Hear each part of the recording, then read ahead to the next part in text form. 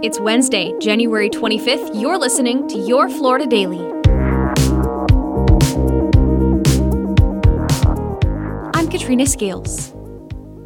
New court documents are revealing a Seminole County man set fire to his condo as revenge against his homeowners association.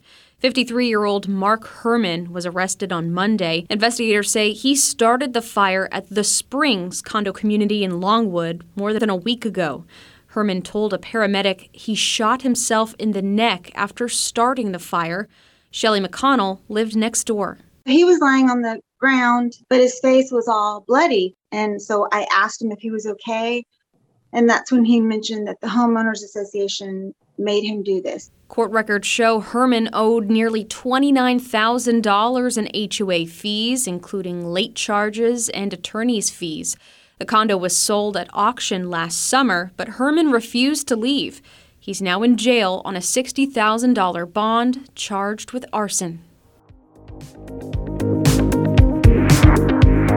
The state's controversial rejection of an AP African American Studies class appears to be heading to court. Today, civil rights attorney Ben Crump is set to join 3 students as they announce a lawsuit against Florida and Governor Ron DeSantis over the decision. The Florida Department of Education said the course violates state law banning things like critical race theory. They have stuff about intersectionality, abolishing prisons. That's a political agenda.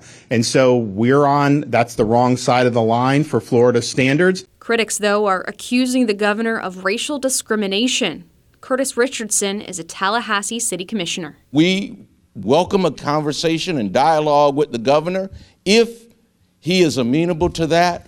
But if not, we will fight like hell to make sure that African American history continues to be a part of American history. Right now, the AP course is in a test phase and offered to a small number of high schools to gather feedback. The College Board will be issuing a revised version of the course on February 1st.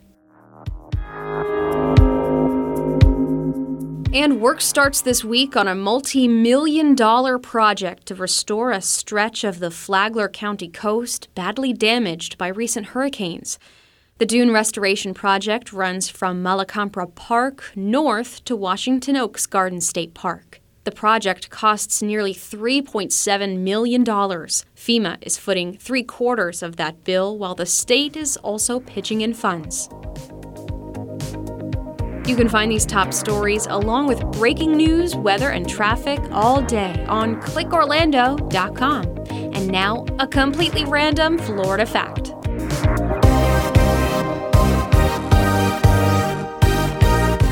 Florida's Dozier School for Boys was a notorious state-run institution in the Panhandle that closed after more than a century. It detained boys accused of bad behavior or simply because they didn't have families. Hundreds of men have since come forward to tell stories of abuse and beatings they suffered there. A survey later found 55 burials on the grounds and documented 100 deaths at the school.